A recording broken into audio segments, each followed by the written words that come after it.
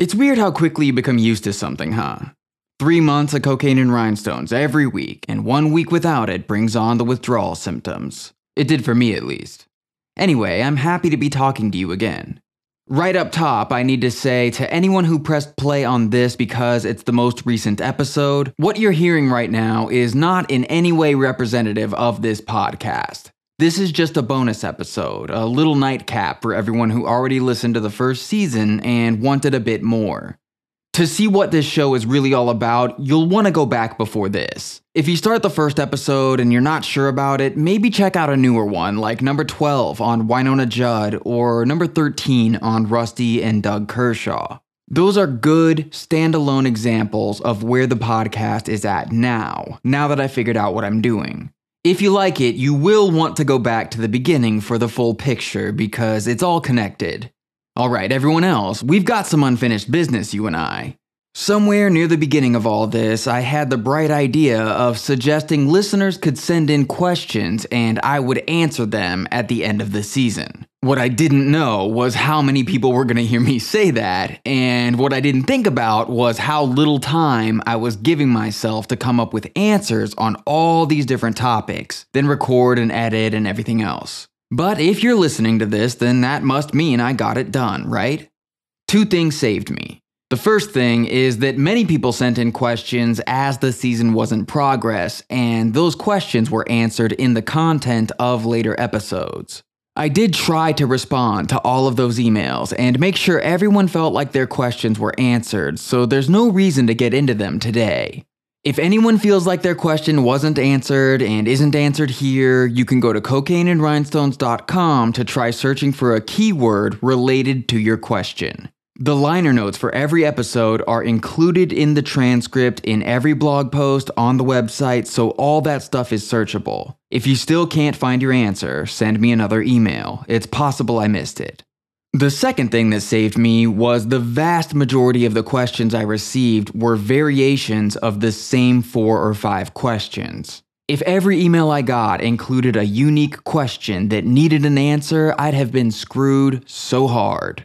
So here's how this is going to go down. I said you could ask me anything about individual episodes, the whole podcast, me, my life, whatever. What makes sense to me is to start by answering those most common questions first, general inquiries about me or the entire show, then move through questions that relate to individual episodes in the order those episodes came out. For example, the Tom T. Hall episode was the 9th episode of the podcast, and it had an intro that explored some ideas about country music radio. If someone sent in one question about country music radio, I'll probably answer that with the rest of the Tom T. Hall questions. The next episodes were on Buck Owens and Don Rich, so I'll talk about them after the Tom T. Hall stuff. If anyone sent in a question about reincarnation or soap commercials, which they did not, I would talk about those at the same time as Don and Buck. Before we get started, one of the last things you heard from me was about how I set up a Patreon page for the podcast, how it was a necessary step to take in order to keep the podcast alive. All I can say is wow. Thank you so much for getting on board with that right away. I don't know what I did to deserve all of you. You're amazing. If this is the first anyone is hearing about it, please check it out at patreon.com/TylerMahanCo. Or you can just go to cocaineandrhinestones.com and click the big red support button in the main menu. Speaking of cocaineandrhinestones.com, this Q&A episode will have a blog post on the website with a full transcript of everything, just like a regular episode. Here we go. This is not the question I received the most, but it's the question I know I'm going to get the most in the next several months, which is, when does Season 2 come out? I've already answered this elsewhere, but maybe I can cut down on it a little bit by repeating here. I don't know. I have to make it first. I've never made the first season of a podcast before, which took me 7 months, and I've never made the second season of a podcast before, which I don't expect to take as long. How much more quickly I can create the second season than the first is really anybody's guess. I don't want to give anything like an estimated release date or even a release month and then hit an unexpected setback.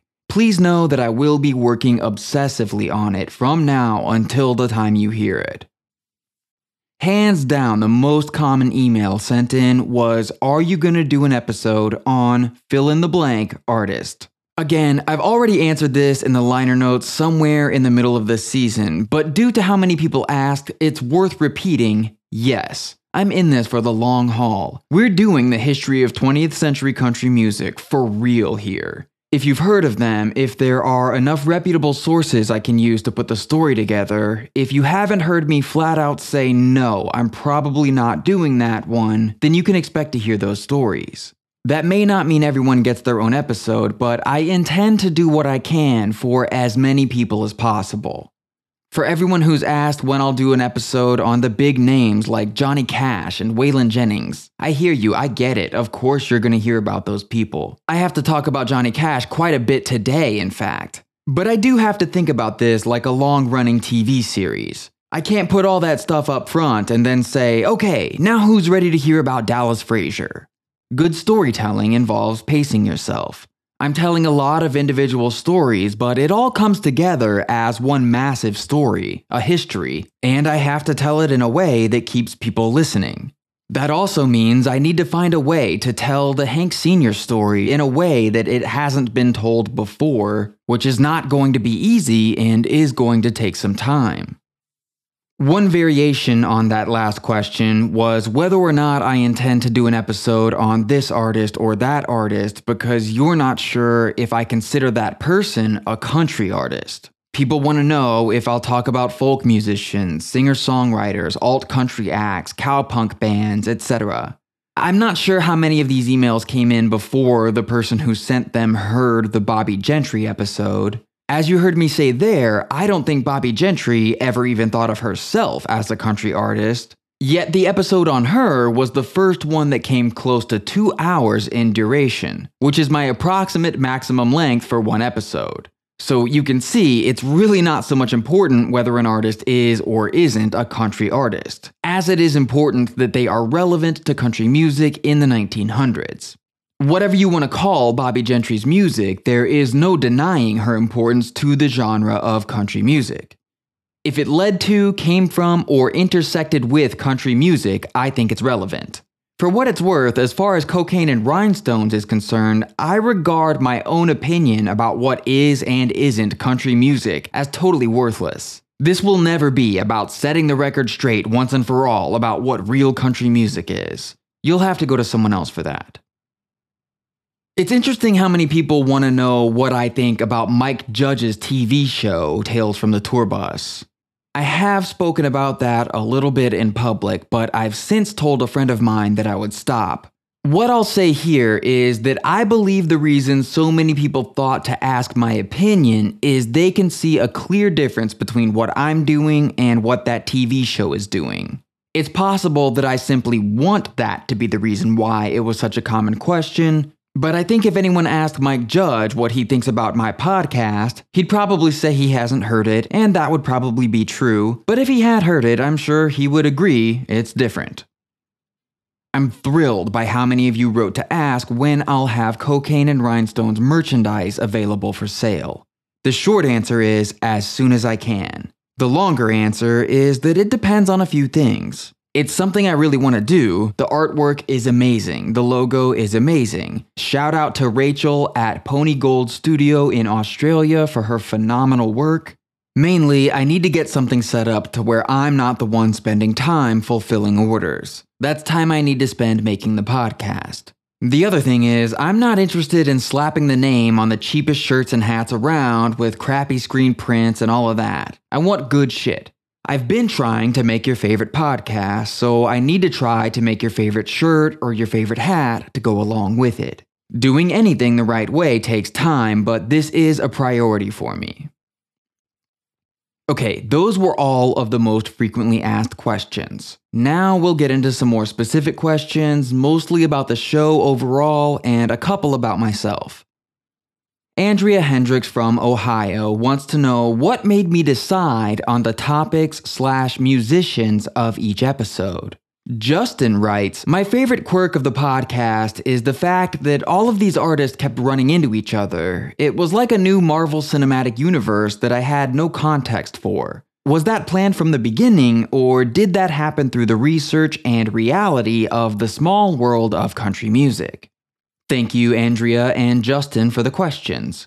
Country music is a small world, although I'm sure my approach to a version of this podcast in the pop or rock world would have just as many run-ins between the characters. What it really comes down to is you have to start somewhere. Once you define the parameters of your topic, country music from the year 1901 to the year 2000, the very first decision is, do you try to go in chronological order?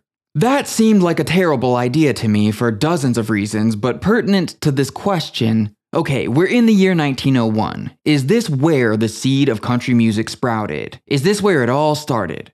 Of course not. We have to go back at least as far as the Middle Ages for that, so we're already failing at a chronological timeline and probably confusing the hell out of everyone in the process. Because nobody has any frame of reference to tie the Middle Ages back to whatever is happening in the year we're supposed to be starting from, 1901.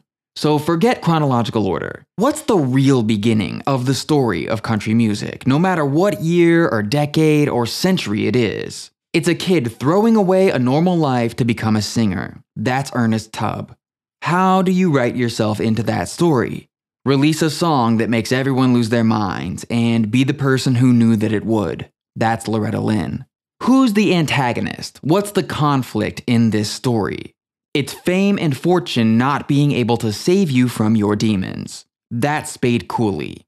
These three stories slap us upside the head with those themes, and telling them the right way begins building a world. Once you're in that world, you can spread out in all directions at once, introducing new themes, connecting the dots, building more of this world. That's what happens over the course of the rest of the season in the only way that made sense to me. And what we're talking about is why the show has to be presented in seasons rather than a constant cycle of producing and releasing episodes one at a time. Creating a group of episodes, I can at least try to present these interactions and expansions in a way that strengthens the story and our understanding of this world. If I do it one episode at a time, there's nowhere for me to stand back and see the bigger picture before I show it to everyone else. Chad Evans writes, I'm curious what podcasts are your influences. It hits me as a cross between Radiolab and Hardcore History. Kathy wants to know what my favorite podcasts are. Thank you both, Chad and Kathy, for writing. I'm pretty sure the first podcast I ever heard was Radiolab. It wasn't really my thing at the time. I did get into it for a while a few years later, but it being the first podcast I heard essentially informed my idea of what a podcast is. Another one I heard early on would have been Freakonomics. These are both very produced podcasts. They have a whole team of people making every episode. They do a lot of interviews and have a lot of music and sound effects. You can hear in my show that I like those ideas. Karina Longworth makes a podcast called You Must Remember This, where she tells classic stories about Hollywood, actors, and the movie business. I'm not really into most of that podcast, but I did like her series on Charles Manson. I was actually listening to that for a second time when I had the realization that nobody was making a podcast about the history of country music. I'm pretty sure I ordered a microphone within a week of that. You could say these podcasts were all somewhat of an influence on Cocaine and Rhinestones.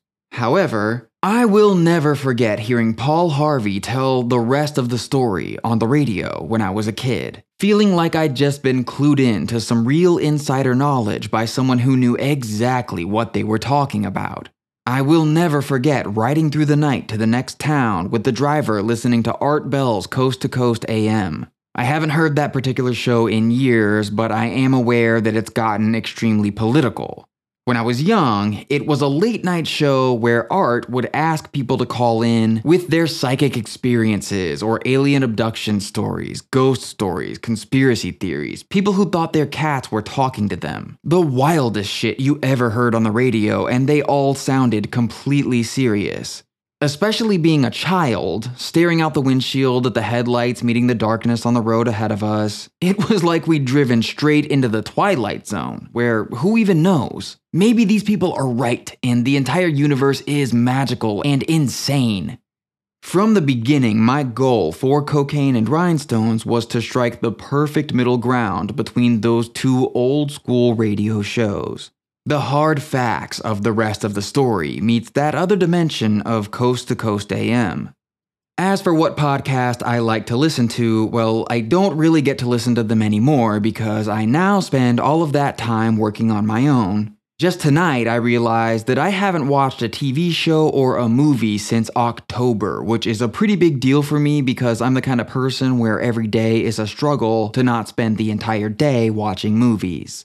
If I press play on something now, it's usually Sam Harris's Waking Up podcast. That's going to be more political than many people probably want to hear, and I should specify that I frequently disagree with things said on that show, but they are almost always having very intelligent conversations on complicated subjects. If you enjoy thinking for yourself and hearing smart people talk to each other helps that happen for you, then you may want to check that out.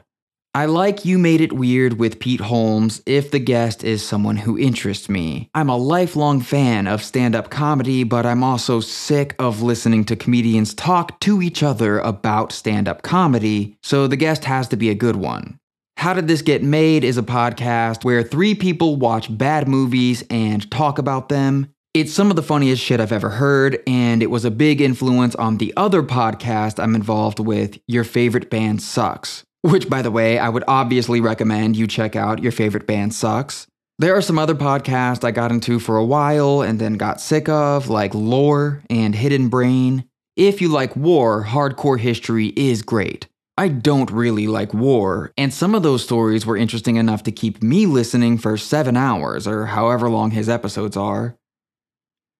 Riley from Lawrenceburg, Tennessee asked, what music genres do you listen to besides country music? Thank you for the question, Riley. I'm one of those people with an immaculately organized iTunes collection, and I've got about 750 artists in there categorized into 15 genres that may or may not make sense to other people. Going in alphabetical order, first there's ambient/drone/electronica. This is everything from Kraftwerk to Steve Reich to Autechre. Avant-garde is where I have Diamanda Galas, This Heat, Moondog, Ioannis Xenakis. Probably just butchered that guy's name. Whatever. Blues, I really like Howlin' Wolf, Lightnin' Hopkins, Scrapper Blackwell, Otis Rush, Elmore James. You get the point. Classical, I've got Mahler, Stravinsky, Beethoven. Country/folk, obviously, though most of my stuff here is on vinyl instead of the computer. Dream/post is where I put everything that is in some way otherworldly or post some other genre. Some of my favorites here would be Kate Bush, Serge Gainsbourg, Disco Inferno, Suicide, Roxy Music. Dub/funk/salsa/soul doesn't mean I think this all sounds the same, but when I want to listen to one, I usually want to listen to the other, so it's all together. Here you've got Curtis Mayfield, Fela Kuti, Funkadelic, Orchestra Harlow, etc. Guitar is self-explanatory. Kaki King, Frank Zappa, John Fahey, Al Di Meola. Hard rock/metal/punk is The Stooges, Botch, Converge, all that stuff. Hip-hop/rap is basically just 90s rap. For newer stuff, I pretty much just listen to these guys, The Hood Internet, who do amazing mashups. That's how I find out what's new. Jazz is Charles Mingus, Thelonious Monk, Alice Coltrane. Pop/rock is all the mainstream stuff, Beach Boys, Rolling Stones, David Bowie, Neil Young, etc. Prog/psych is a lot of 60s and 70s weirdness like Captain Beefheart, Can, The Soft Boys, Silver Apples. Score/soundtrack is a big genre for me, pretty much just because of Ennio Morricone. I'd listen to that guy every day until I die, but I have a lot of other stuff in there too. And finally, singer-songwriter, which I guess to me is just a different listening vibe than country or folk music, so that's why I have it separate. Here you got Gene Clark solo albums, Bob Dylan, Leonard Cohen, Townes Van Zandt, you know. Scott from Denver writes, I know this is a random-ass question, but did you tell the story about Jim Dandy from Black Oak, Arkansas on a Goat Snake album? Thanks for asking, Scott. If anyone else thinks that sounds like me talking and was wondering the same thing, I'm sorry to tell you that it is not me. However, I can confirm that if you've ever heard any insane story about Jim Dandy that you think has to be too crazy to be true, you're wrong, it's true. Trey writes, I'm wondering about your audience and its various demographics. What stands out to you as a surprising aspect of your audience, if anything? Do you notice any patterns? Well, Trey, this is a damned interesting question, and I'm glad you asked because it gave me an excuse to poke around in the analytics. This is something I'll spend too much time on, so I haven't been letting myself do it. I don't pay for the big statistics package with my audiophile host, but doing the blog post and transcripts on the site sends a ton of traffic there, so I can look at the Google Analytics to see what's going on. Oh, and I want to be clear about this for anyone who has no experience with this stuff. I'm about to say some things like where my audience lives and what languages they speak and what they're interested in. This is all completely anonymized information. I have no idea who you are or what other websites you're looking at or anything like that. Any website that you go to can see this stuff. I'm not doing anything weird. First, referrals are the lowest source of traffic to the website. What that means is just a little over 10% of the first-time visitors to cocaineandrhinestones.com ended up there because of some other website talking about the podcast. That's because the podcast has received no attention from the mainstream media except for a podcast of the week pick from The Guardian in England, and that just happened yesterday. But it's also because of how many people are telling their friends about the show. I'd estimate that well over 50% of the new visitor traffic to the website is a direct result of one person telling one other person about the podcast. As I will never stop saying, I can't thank everyone enough for doing that. Word of mouth has been everything for me. Most listeners are in English-speaking countries, of course, but I have a significant percentage of people from Germany, the Netherlands, Finland, and Sweden, which is not a surprise to me, as country music is very popular in all of those places. This is probably a surprise. More of my listeners are in New York City than in any other city in the world. Nashville is second, then Atlanta, Dallas, Chicago, Seattle, Austin, London, Houston. Although the state with the most listeners is Texas, followed by California, then Tennessee, Georgia, New York, North Carolina, and then all the Midwest states you'd expect. Ages 18 to 24 represent the smallest percentage of listeners, not a surprise to me. Most listeners are ages 35 to 44, with 25 to 34 right behind that. Close to 80% dudes, which I think is right on trend for the entire podcast medium, but I would love to have more ladies listening. Someone should at least tell all the murderinos out there about the Spade Cooley episode. Affinity categories are entertainment and celebrity news, music lovers, green living enthusiasts, art and theater aficionados, avid investors, political news junkies, book lovers, movie lovers, and outdoor enthusiasts. And it looks like my audience is always on the go, staying in a lot of hotels, probably a lot of musicians and touring bands, fans traveling to concerts and festivals, things like that. So yeah, nothing too surprising to me, but maybe some surprises for people who think this podcast only appeals to existing country music fans and also believe stereotypes about those fans. That was the last of the general questions. We will now get into the stuff that relates to individual episodes. Ryan from Nova Scotia, Canada writes, you briefly referenced Hank Snow and some sort of impact or correlation Ernest Tubb had on the Hank Snow story, but never mentioned it again in the episode. I'm curious as to what that story is all about. Thank you for writing, Ryan. I'm sure you're already aware, but for everyone else, Hank Snow was also from Nova Scotia, Canada. It's a story I have every intention of giving the full Cocaine and Rhinestones treatment, but like Ernest Tubb, Hank Snow was obsessed with Jimmie Rodgers. He had a little success with country music up in Canada, pretty much copying Jimmie Rodgers just like Ernest Tubb started out doing. Hank decided to see what he could make happen in the United States and moved here in 1944. But it didn't really work out. He couldn't make any progress anywhere he went, and he often had to go back home to Canada to pull enough money together to move somewhere else in the US and give it another shot. Remember, Walking the Floor hit in 1940 and Ernest Tubb was on the Grand Ole Opry from 1943 on. So when Hank got to open for Ernest at a Texas show in 1949, it was a pretty big deal for him, especially because everyone knew how much Ernest Tubb loved Jimmie Rodgers, and Hank Snow had a son named Jimmie Rodgers.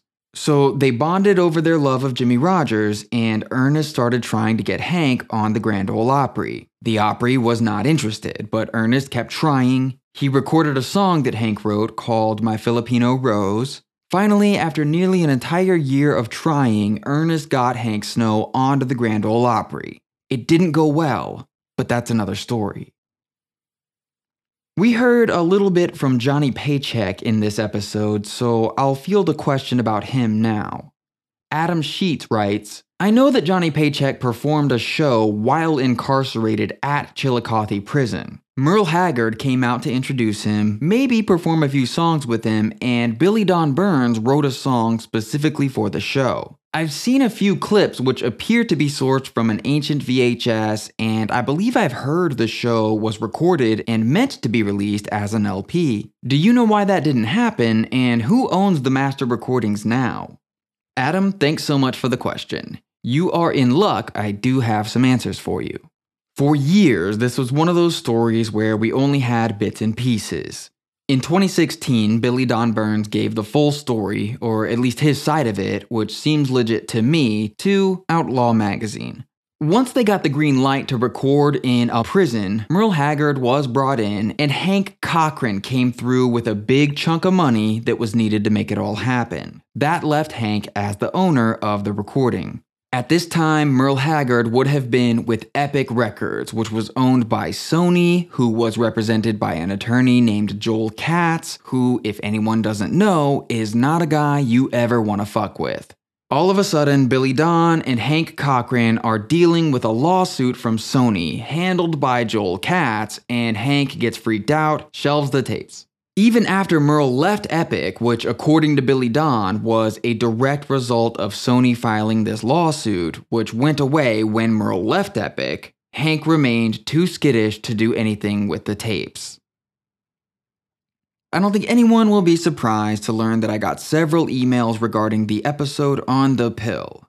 Clint Doris writes, I was just curious if it was possible that any of the male producers were also in on Loretta's banning. You paint her as a wise woman who knew what she was doing, and there is no doubt about that, but could all these men have been so dumb over and over again? I'm very glad that you sent in this question, Clint, because if I gave anyone else the impression that this was the case, I need to make it clear that it was not. Of course her producers were not stupid. This was not a situation where Loretta Lynn was constantly defying the wishes of everyone on her team and keeping everyone in the dark. Maybe the first time it was an accident, they didn't realize some people would think they'd done something outrageous. But when those sales figures came in, I have to assume they all reached the same conclusion at the same time. This is a button we should keep pushing because every time we do, more money comes out of the machine. I did have 2 songs suggested to me as examples of male artists being banned from country radio in the 1900s. Both of them were songs that I knew about, and I'll give my reasons for not including them in just a second. However, even if we did add them to the other songs banned by men, the total would still be fewer than singles Loretta Lynn had banned on her own, and nowhere near the number of songs by all women in 20th century country music. My friend Rodeo wrote in, Big Bad John by Jimmy Dean was banned on radio simply because of the use of the term one hell of a man, changed to a big man. I'm always glad to hear from Rodeo. As he mentioned, the line one hell of a man was changed to a big man after radio stations informed Jimmy Dean that they were getting complaints. This is all near the end of the year 1961. When it got to the point that the stations told Jimmy they were gonna have to stop playing the song, he simply went back in the studio, cut a version with a new lyric there, sent that to radio, and kept right on getting airplay. So in the episode, when I say that I'm not talking about men who released radio edits of songs, I'm grouping this song in with those as an early instance of a radio edit. While the song did cause some controversy, I don't think it's fair to say it was outright banned. When radio programmers were in communication with Jimmy and his team, working together to find a solution to keep the song on the airwaves. That's much different than what happened with The Pill and nearly every other banned song from a woman. Troy King wrote to say, in 1964, Johnny Cash released The Ballad of Ira Hayes. It was banned by radio to the point that Cash took out a full-page ad in Billboard calling out country radio and challenging them to play the song. If you haven't read the ad, it is a hoot.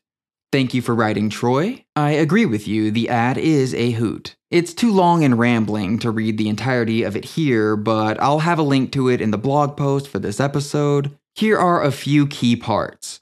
Quote, DJs, station managers, owners, etc. Where are your guts? I know many of you are top 40, top 50, or what have you, so a few of you can disregard this protest, and that is what it is. End quote. He rambles a lot about how much the song is selling and how important it is. Quote, some of you top 40 DJs went all out for this at first. Thanks anyway. Maybe the program director or station manager will reconsider. This ad, go ahead and call it that, cost like hell. Would you, or those pulling the strings for you, go to the mic with a new approach? That is, listen again to the record? End quote. More rambling about why they should reconsider because of the song's appeal and importance outside of country music alone. Quote, I've blown my horn now, just this once, then no more. Since I've said these things now, I find myself not caring if the record is programmed or not. I won't ask you to cram it down their throats, but as an American who is almost a half-breed Cherokee Mohawk and who knows what else, I had to fight back when I realized that so many stations are afraid of Ira Hayes. Just one question. Why? End quote. That is a great question. Why? There is, however, a lot more than meets the eye here. According to Robert Hilburn, pop music critic and the author of a biography on Johnny Cash, it was John's own record label that refused to throw any promotional weight behind this song. Once Cash hired a third-party promotion company, radio stations that weren't playing the song started playing it. They would not have done that if the song was banned. With that in mind, reading the Billboard letter again makes some things pop out. Cash doesn't call anyone out by name for not playing the song. He starts by asking all the DJs, station managers, and owners where their guts are. Then he lets anyone who wants to believe they're one of the good ones off the hook by including that bit about how some DJs did play the song. See, he knows he's about to dump a bunch of money into independent promotional efforts, so he can't very well call all these people bastards and then expect them to play his song. So he's railing against all these major stations who are outraged by this song, knowing that they really aren't, therefore none of them will read this letter and feel that Cash is speaking to or about them.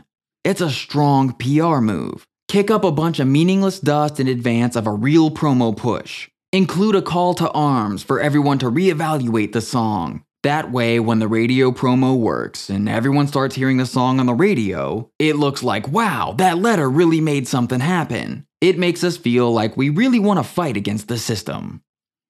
Troy also asked me to explain how and why Johnny Cash got dropped by Columbia and then exacted revenge with music's greatest comeback ever. I believe I touched on the how and why part in the intro to the Tom T. Hall episode, and I actually need to talk about the Johnny Cash comeback in response to another question, so I'll get to that in just a few minutes.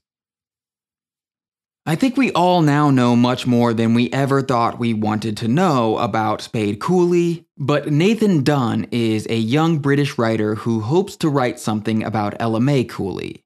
If anyone has sources that may be useful to him other than what I cited in my episode on Spade, please contact me with that information and I'll be sure to get it to Nathan.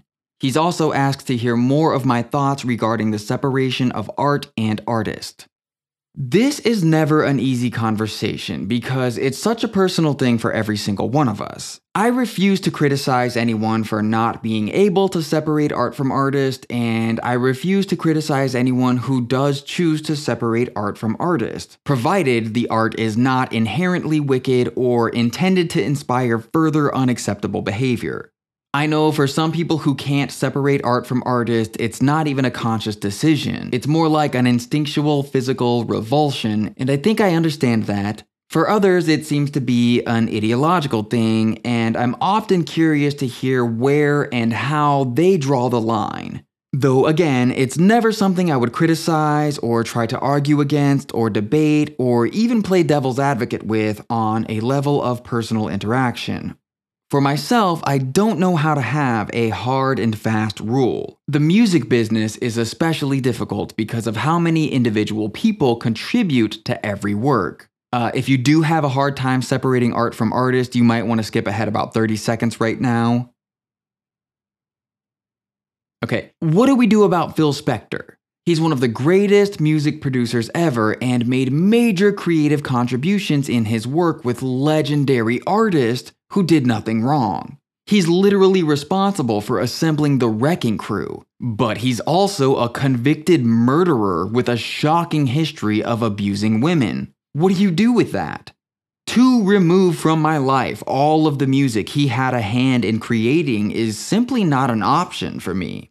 On the other hand, there are some artists who I would never be able to enjoy regardless of how talented they may be. This is more common with people who are still alive, still creating and releasing new work, still profiting from the sale of that work.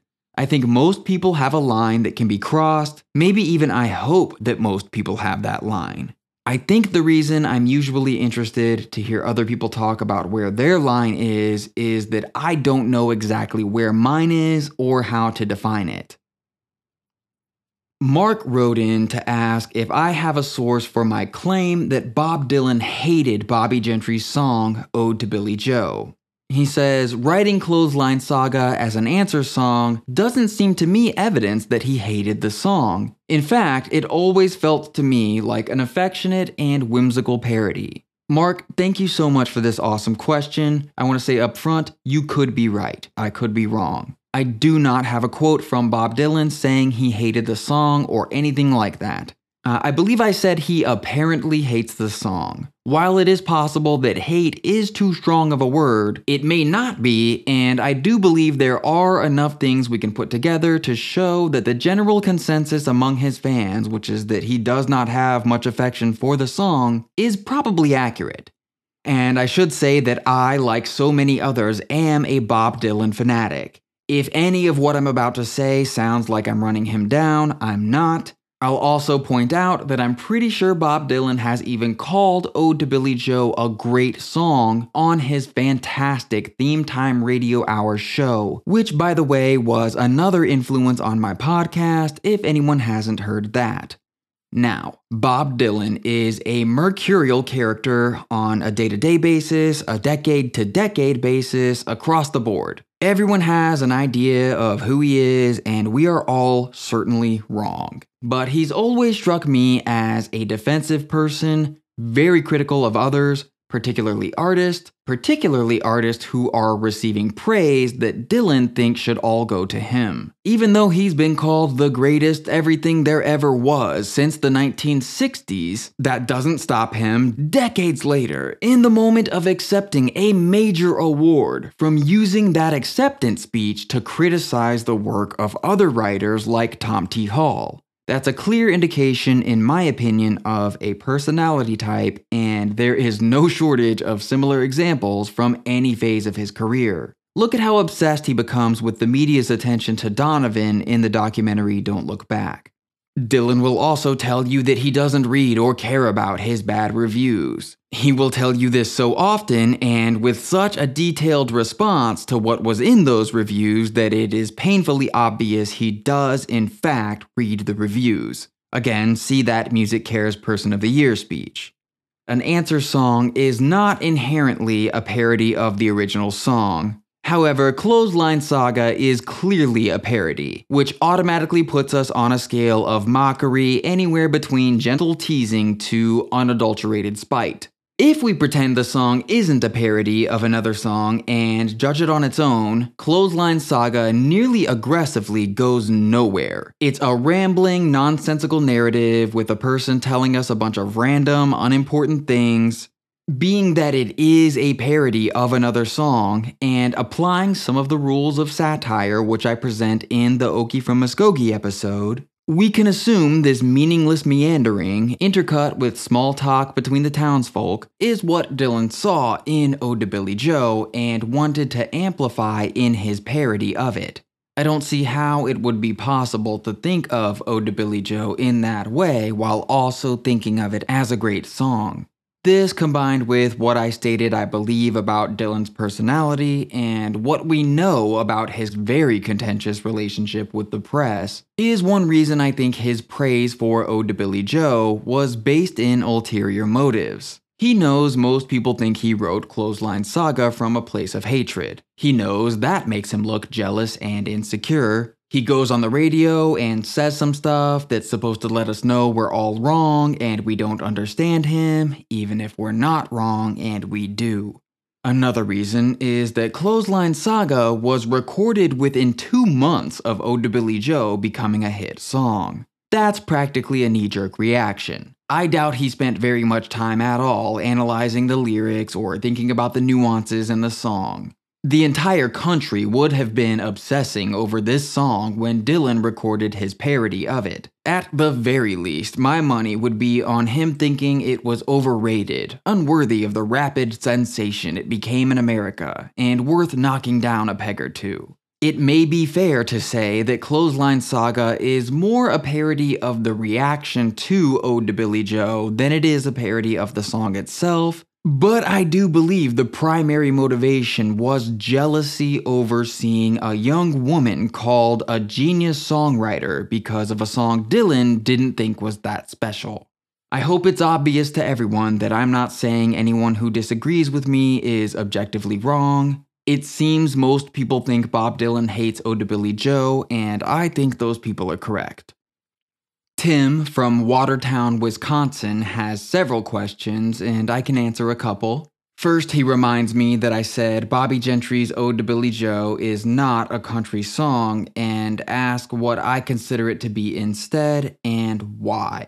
Thank you for the question, Tim. Some other people have asked me why I said Bobby didn't make country music. It didn't seem controversial to me at all when I said it. I still believe if we could ask her, then she would flat out say that it was never her intention to make country music. I believe calling her a country music artist is extremely reductive. I also don't think we have a word for what Ode to Billy Joe is. If it didn't have those strings in it, it would almost certainly be considered a folk song, but Jimmy Haskell's overdubs transform it into something else. I don't think there's another song anything like it, and I don't think there ever will be, so there's never been a category invented for that. I would say Bobby herself is equally unclassifiable, a truly unique artist. I mean, in that episode, Kate Bush was the closest reference point I could come up with to explain something Bobby had done. I would be amazed if Kate Bush is ever mentioned on Cocaine and Rhinestones again, which is a testament to how far outside the box I see Bobby Gentry being. Tim also wants to know how I feel about ageism in country music. What do I think of comeback efforts by artists because in his opinion, some of the music recorded after the peak of their original career is brilliant. He mentions Johnny Cash's American Recordings and Loretta Lynn's Van Lear Rose. I should start by saying, of course, I think Johnny Cash's American Recordings and Loretta's Van Lear Rose are outstanding. But the only honest answer I can give here is that I've seen it go both ways. I wouldn't want to put a percentage on it, and I'm not going to give any examples of it going wrong, but when it does go right, it really is great. Historically, the country music establishment, especially country radio, has not been kind to the old guard, and I find that pretty disgusting. If the quality of the music declines, yeah, don't play it. But here's something I don't think a lot of people realize about that Johnny Cash comeback. You've got a big deal producer attached in Rick Rubin, right? Then you add in this novel concept of an old school country legend recording a lot of covers of pop and rock and metal and whatever else. Pretty interesting, yeah? Not according to country radio. Second time around, they bring in Tom Petty and the Heartbreakers to be his band, plus half of Fleetwood Mac for a song. Album does even worse. Third album, they don't even bother releasing a single. It's not until the fourth of the American recordings, all of which were great, that you get to Hurt. And we all know what happened there. But country radio practically had to be embarrassed into playing Johnny Cash through how often he was by then appearing on Best Albums of the Year list in rock magazines. It would be a joke if it were even slightly funny. Before moving on, I would love to recommend to everyone listening to this, they check out Guy Clark's 2002 album, The Dark. Okay, I got more emails about the Okie from Muskogee episode than any other episode. I'd estimate that 98% of the overall response to this podcast has been positive. I'd estimate that 75% of that other 2% has been due to things I said about Merle Haggard in this episode and others. This isn't something I'm going to spend a lot of time on here because I doubt many of those people are listening to this. None of the people who got mad at me and told me I'm wrong backed it up with a single source. I presented facts, cited my sources, was very clear about what was my own opinion and how I reached it using those objective facts. People have political biases, people have emotional attachments to things they've been told by people they care about, but if you care about understanding that song more than you care about winning an argument, I would urge you to go back and listen to the episode again. One of the goals of this podcast is to get the story right. The reason that's important is because of how often we have the story wrong. That's why you hear me say, as far as I can tell, here's the truth about this story at the beginning of every episode. I want to tell the truth.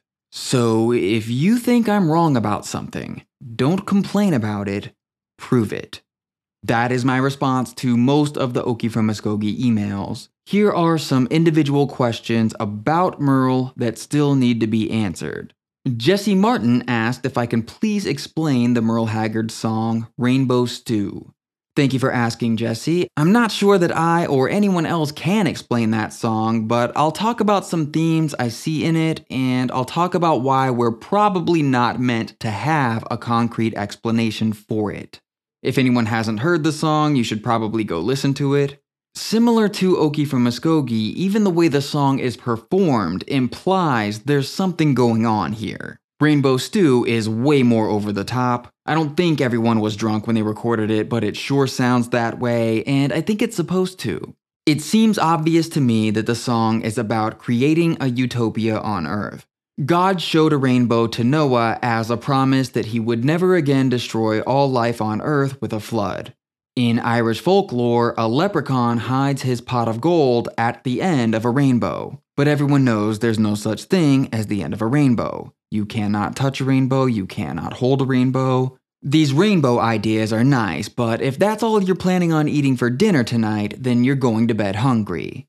Just as worldwide war being over and done and free beer for everyone are nice ideas, even promises made by various political ideologies, but we've yet to see any evidence of humanity's ability to reach this idyllic way of life. However, this doesn't mean the song is intended as satire. Singing about things that would be wonderful, even though plenty of people believe they can never happen, sure sounds to me an awful lot like gospel music. You'll find this exact same setup in any gospel song concerning the kingdom of heaven coming to earth. It's something people have been gathering in rooms and singing about for hundreds of years, waiting for it to happen, hoping it will happen. Rainbow Stew has the potential to be this just as much as it has the potential to be making fun of this. The sense of intoxication I hear in the performance is not necessarily sarcastic. People become intoxicated in religious settings all of the time. Glossolalia, aka speaking in tongues, for example. It's possible that Rainbow Stew is meant as sort of a secular gospel song, but I would say it's almost certainly meant to appeal to listeners who would interpret it either way, because that's what great songwriters do. They create something specific enough to make us invested, but open enough to interpretation that we can find our own meaning and our own way to relate. I feel like I need to remind everyone that this was 100% not Merle Haggard's intention in writing Okie from Muskogee. As evidence, we have his own statements immediately following the release of the song, as well as everything else I pointed out in that episode. He had realized it would be misinterpreted before it was recorded and released, but a rational analysis of the lyrics alone reveals the intention in writing it. Gib Brown writes, "You've stated that fans shouldn't assume that one particular song with perhaps questionable lyrics defines an artist's worldview. With that in mind, what do you think about Merle Haggard's song, I'm a White Boy?" I'm a huge Merle fan, and I'm desperate to find a way to take that song as anything but racist, but it's hard. What are your thoughts? Hey Gib, I'd be lying if I said I was happy you sent in this question, but I'm glad to have you listening to the show. As you just heard, many Merle Haggard fans are generally pissed off at me. They don't like what I said about Okie from Muskogee. They don't like what I said about Merle Haggard not being involved in creating the Bakersfield sound. They're definitely not gonna like what I have to say about this song because I think it's racist. You could take what I would call an ill-advised route and propose that it's about being proud of what he is, and it isn't about belittling any other races, except there are only about 6 seconds of time that pass between the line, "I ain't black and I ain't yella," and the line, "Yeah, I don't want no handout livin'." The proximity of those phrases, the fact that they both assert what he is not and are only separated by an assertion of what he is, which is a white boy, automatically associates minorities with handout livin' and presents white people as possibly better than that, but certainly separate from that. There's nothing in the song that indicates Merle wants us to laugh at the person saying these words. I don't think it's funny or meant to be. I don't think it's a joke or meant to be. Now, as I said in the episode on Okie from Muskogee, and as you quoted me saying in your question, we cannot listen to this song and think it tells us very much about who Merle Haggard is as a person. I believe we have plenty of evidence to show that Merle Haggard's politics cannot be reduced to simple statements like he hates black people or he thinks white people are better than minorities. I presented some of that evidence in the episode on Okie from Muskogee, and there is plenty more where that came from. But whatever you choose to think about Merle Haggard the man, I don't see any way around this song being racist. I think it's safe to say that Merle himself had some reservations about it. He didn't record it until 1977, even though he for sure had it written by 1975, because that's when Jim Mundy's version of the song came out. Merle Haggard put out at least 5 full-length albums between Jim Mundy's recording of the song and his own. There's gotta be something to that, though I have no idea what, and we'll probably never find out. Marlon would like to know if the reason Merle never mentions who he voted for is because he was a felon and couldn't vote. Thanks for the question, Marlon. If you go back and listen, I believe you'll hear me say that Merle says he never voted, and yeah, I would assume being a felon had something to do with that. Next, Marlon wants to know if Merle was married to Tom T. Hall's ex when he took Naomi Judd on his tour bus for a few days in the late 70s. I've got to assume that Marlon meant Buck Owens' ex instead of Tom T. Hall's ex. No, Merle was not married to Bonnie Owens, but this is something I was very careful to look into before telling that story to the whole world. In her first autobiography, even though she doesn't mention Merle inviting her and Winona on the bus for a few days, Naomi makes a point of saying that Merle's lawyer was there to serve him divorce papers from Leona Williams. Now, if you keep in mind what we all know about that autobiography of hers, I don't think anyone will be surprised to learn that Leona Williams and Merle Haggard were not divorced until years after this in 1983, by which time the Judds had been living in Nashville for several years, not California, where that concert happened. Craig from Ontario, Canada didn't have a question, but he wrote in to let me know that the Inuit were also throat singing, which would bring that vocal style at least onto the same continent as Arthur Miles from the Louvin Brothers episode. Thank you for that information, Craig. Kenny has a series of questions about the Louvin Brothers, Capitol Records, and country music in California. He asks if the Louvin Brothers were flying out to California when they recorded with their producer Ken Nelson. There's a follow-up question wondering if the Louvin Brothers would have then had any influence on the Bakersfield sound. Lastly, he wants to know if the dearth of commercial success of West Coast country is a result of Capitol moving its country division to Nashville, or Merle Haggard leaving Bakersfield, or Don Rich dying, or what? These are great questions, Kenny, and I'm particularly glad you asked where the Louvins were recording because I thought I specified in the episode, but it turns out I did not. It is my understanding that Ken Nelson was flying into Nashville for Louvin Brothers recording sessions. While I'm certain they had fans in the California country music scene, I don't think you could call the Louvin Brothers a strong influence on the Bakersfield sound. I don't really hear that, and we have no reason to believe anyone on the West Coast would even really be aware of the Louvin Brothers until When I Stopped Dreaming became a hit in 1955, the year after that Bud Hobbs song I've talked so much about. As for the dearth of commercial success of West Coast country, there is a lot to unpack there. Capitol's country division did officially move to Nashville in October of 1974, but I don't know that there's any one reason you can point to for Bakersfield's country music scene petering out. I'm certainly not an expert on the local economy or any of a dozen other variables that could come into play. One thing I can tell you is that Buck Owens and Merle Haggard are the most successful practitioners of the classic era of the Bakersfield sound.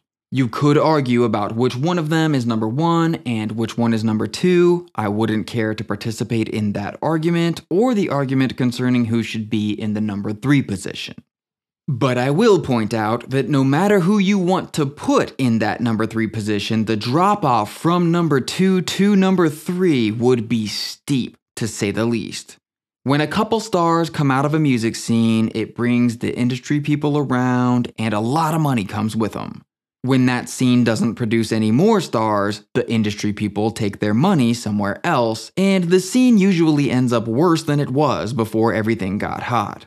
I would also propose that the Bakersfield sound itself never died, but was incorporated into other musical movements then evolving within country music.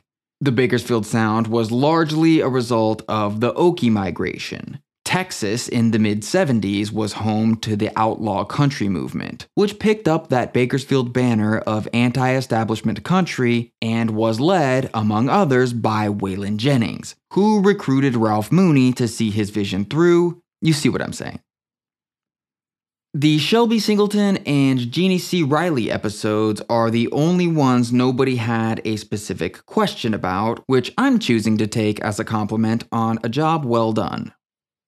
Here's something I talked a little bit about in the intro of the Tom T. Hall episode, but there's some more I can say. This is from Morgan, who writes, "How much responsibility for the degradation of country in modern country music is the fault of the establishment?" I read an Oxford American article in one of the music issues, can't remember which, in the defense of pop country. It went something like this. The country music industry has always been mercenary, the argument being the fan is largely responsible for the output. Country is a dynamic and complex demographic.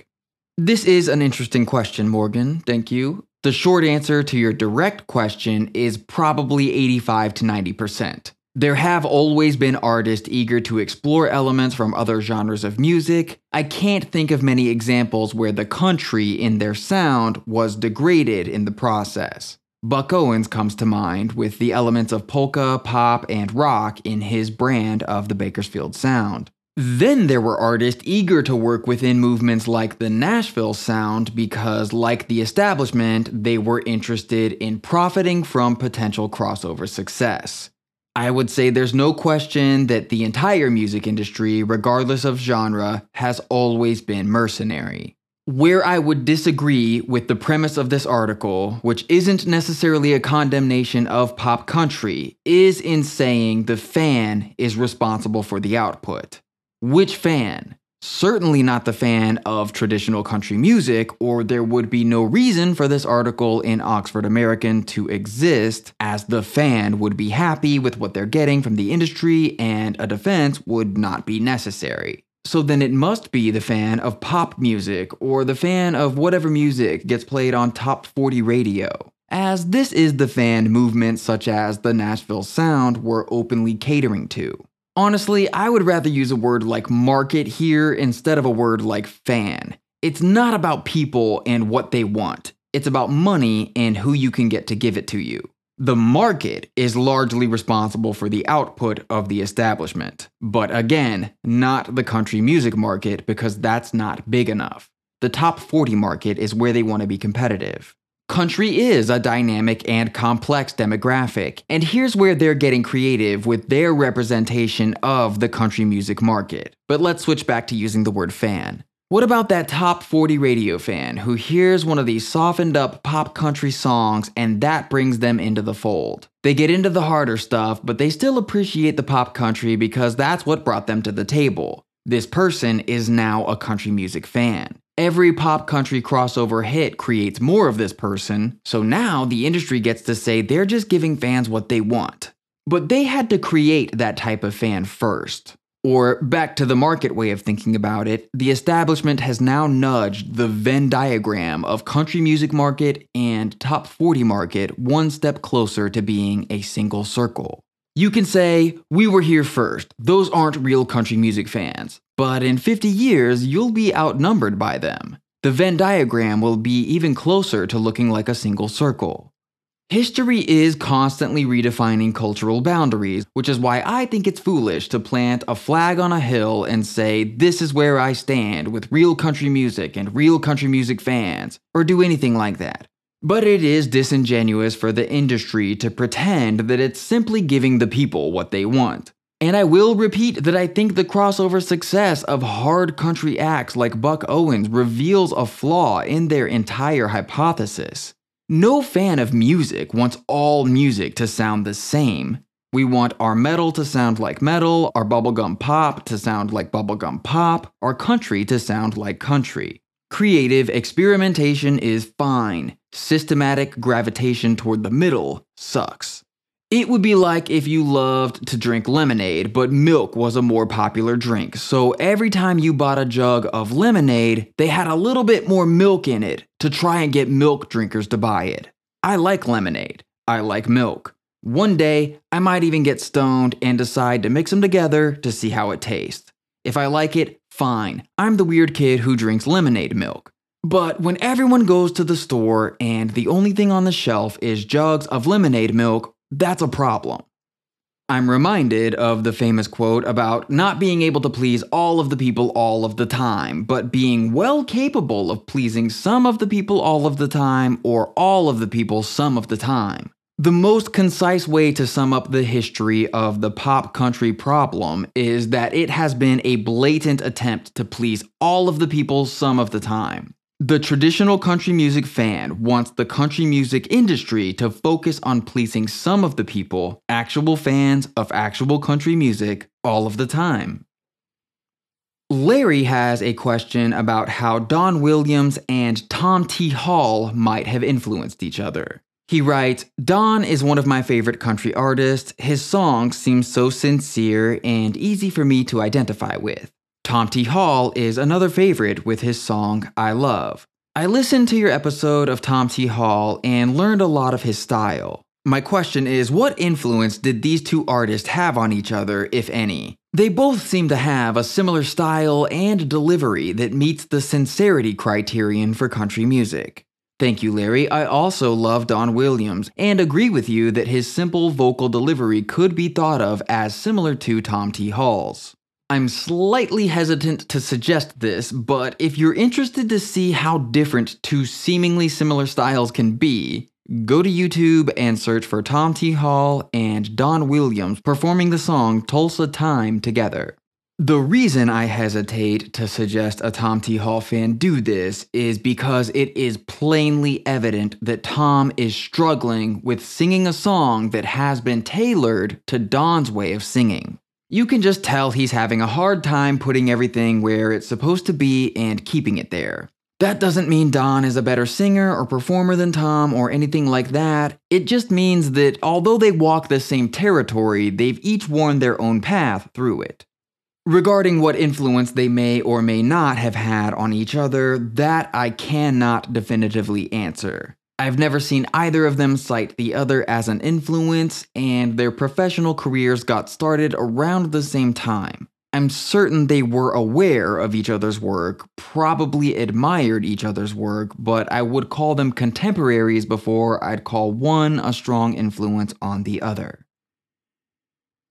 More than one person wrote in to ask what was up with Buck Owens' rockabilly recordings under the name Corky Jones. This wasn't something I expected to be of that much interest, but I can say a little bit about it.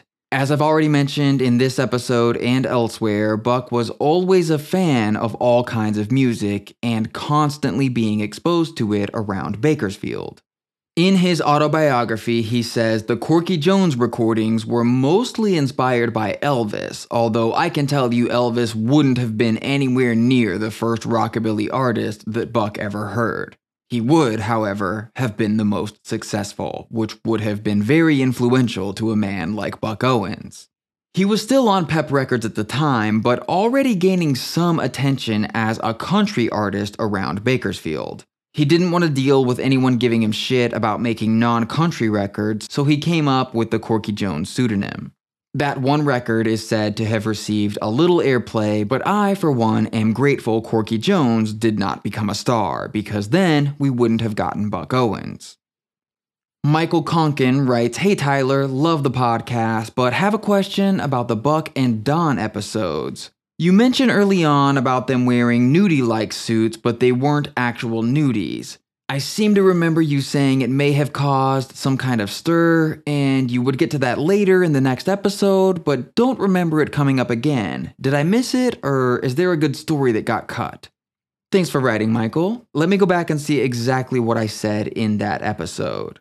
The podcast is called Cocaine and Rhinestones, so I've got to let you know. Those rhinestone suits they're wearing on the album cover are not nudie suits. They were made by Nathan Turk, who did good work and didn't charge nearly as much as Nudie Cone, which would be a good segue into one of the many problems Buck is about to have, except we've got to talk about a different problem first. You already know a little bit about it. It's Buck's lady problem.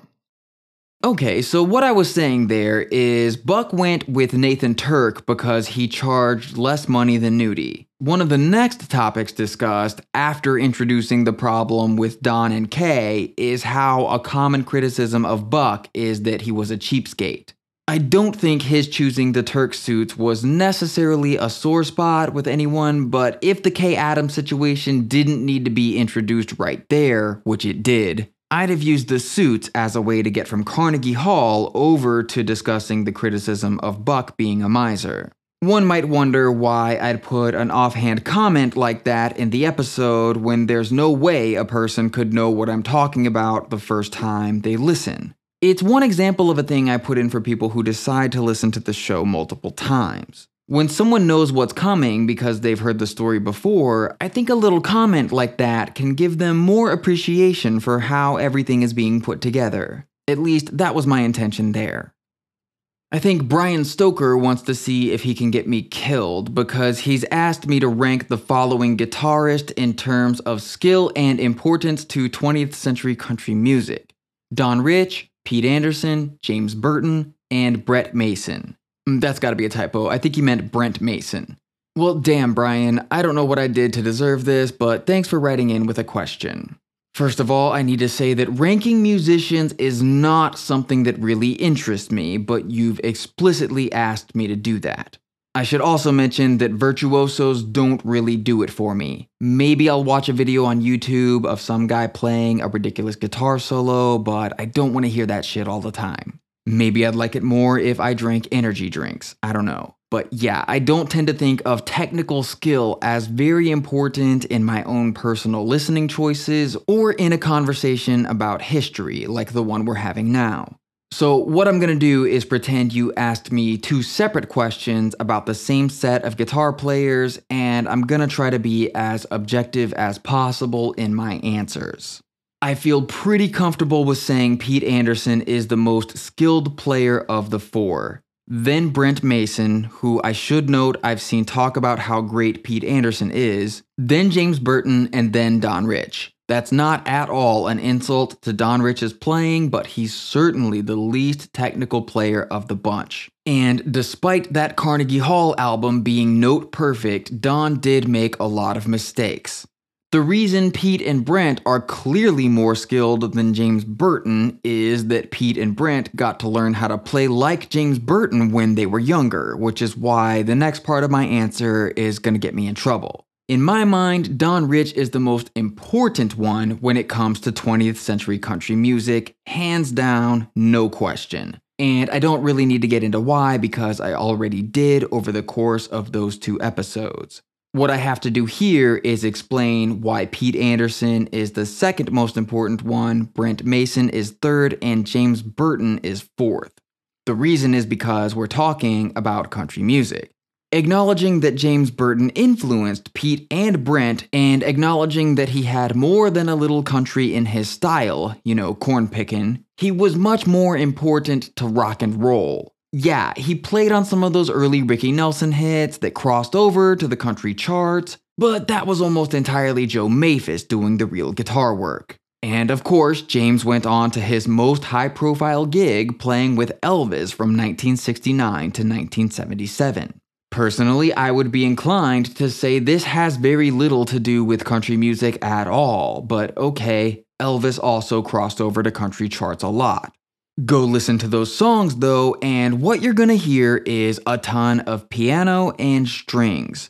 You've got a song here and there like She Thinks I Still Care or Pledging My Love where you can hear James doing some work, but it's nearly never anything remarkable, nearly never a showcase for his instrument. You could see that at an Elvis Presley concert, but again, I'm not sure that's important to country music at all. Especially when the entire time James was in Elvis's band, you could have just gone to see Waylon Jennings play guitar, and you'd be watching maybe one of the 10 most important guitarists in country music history. Please nobody ask me who the other 9 might be, I am not Country Music BuzzFeed. Now the reason I would say Pete Anderson was more important to country music than James and Brent is because of how important Dwight Yoakam was to country music at the time. Not only did Pete play guitar on those albums, but he produced them. That's a big footprint and a lot of inspiration for future country artists on any instrument, not just guitar players. As for Brent Mason, he is a terrific guitar player. He's done incredible work with legends of country music from the mid-80s on. It would take me 2 hours to sit here and list the hits that he's played on. If you are at all interested in country lead guitar, you should be searching Brent Mason on YouTube. But there you have it, there's my answer. Dan has a question that I thought was inspired by the Wynonna episode, but it turns out he hadn't listened to that one yet when he asked, is it fair to say that the new country artists, beginning with perhaps Garth Brooks or earlier, are generally less authentic than those like Cash, Haggard, Jennings, Lynn, etc.? As a fan of Cash and Haggard at around age 12, I'm now 58, I wonder. But at the same time, I don't want to run down the new talent. Thank you, Dan. I'm so glad you asked. No, it is not fair to say that. There is no such thing as authenticity. There is not a socio-economic recipe for country music singers or songwriters. The issue of authenticity in country music only exists in the mind of marketers, music journalists, and the rare fan who buys too much into what these people say. There is a gigantic flaw in this idea that country music fans need any sort of backstory at all, let alone one that passes some sort of hypothetical realness or authenticity test. And it's in the name of my podcast. Has anyone ever seen a sharecropper work a field while wearing a rhinestone suit? Seems like if this authenticity thing mattered so much, everyone who makes country music would be dressed in tattered overalls and have a couple of teeth blacked out. The word these authenticity people are always looking for is sincerity. We don't care if the guy on stage singing about being poor isn't really poor. We know there's more than one way to feel poor. We care if we think he doesn't really feel poor when he sings about it. We care if we think he's being insincere. And every music fan, regardless of genre, has a right to care about that. To bring it back to Dan's question, I don't believe it's fair to say that anyone is more or less sincere simply because of when they were born. Here's a side note. This is one reason why artists with addiction problems are so frequently lionized in every genre of music. Doing heroin or cocaine or being an alcoholic doesn't make that artist any more real, doesn't make that artist any more authentic. But what it does do is tell us that artist knows exactly what it's like to feel extreme highs and extreme lows. Whether they're singing about happiness or sadness, there can be no question that they mean it. Whether they're singing about feeling good or feeling bad, there can be no question that they are sincere. Please understand that anyone who takes what I just said to mean they should develop a substance abuse problem so people will take them seriously is an idiot. Do not do that.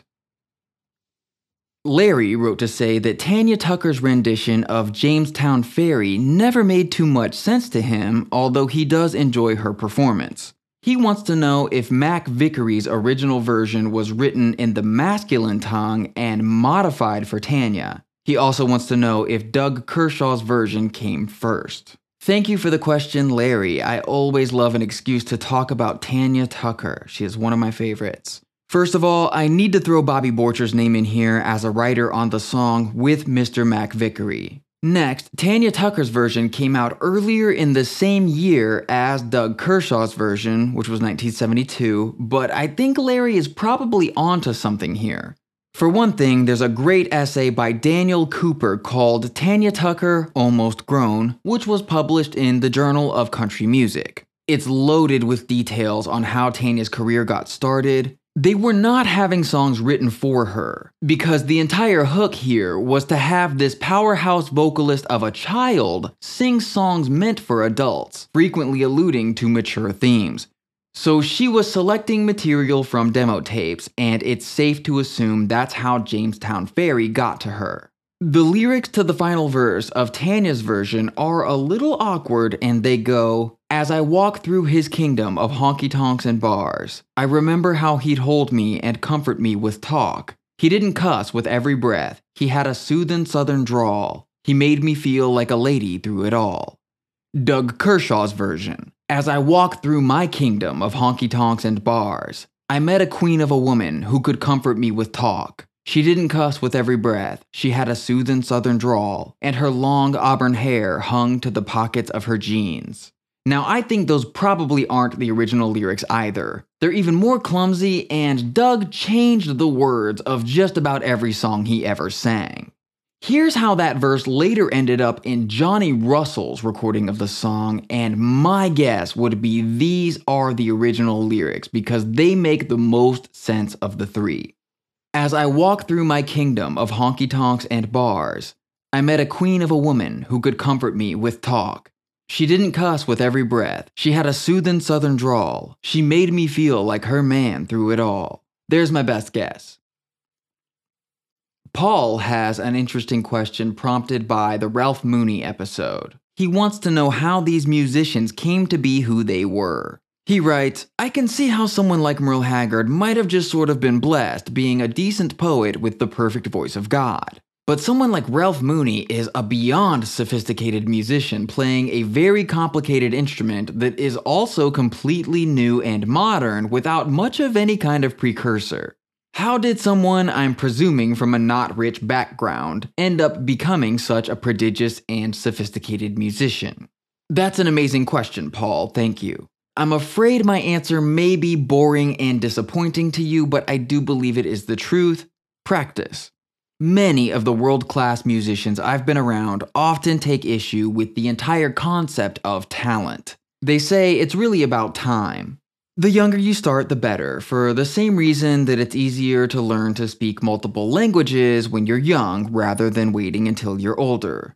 You can still learn another language when you're older, and you should start as soon as possible if you think you want to do that. It's just not going to be as easy as if you'd started when you were, say, 10. But starting young isn't a magic pill. If you begin occasionally dicking around with the guitar when you're 7, and all you ever do is occasionally dick around with it for the rest of your life, you're never going to be Roy Nichols.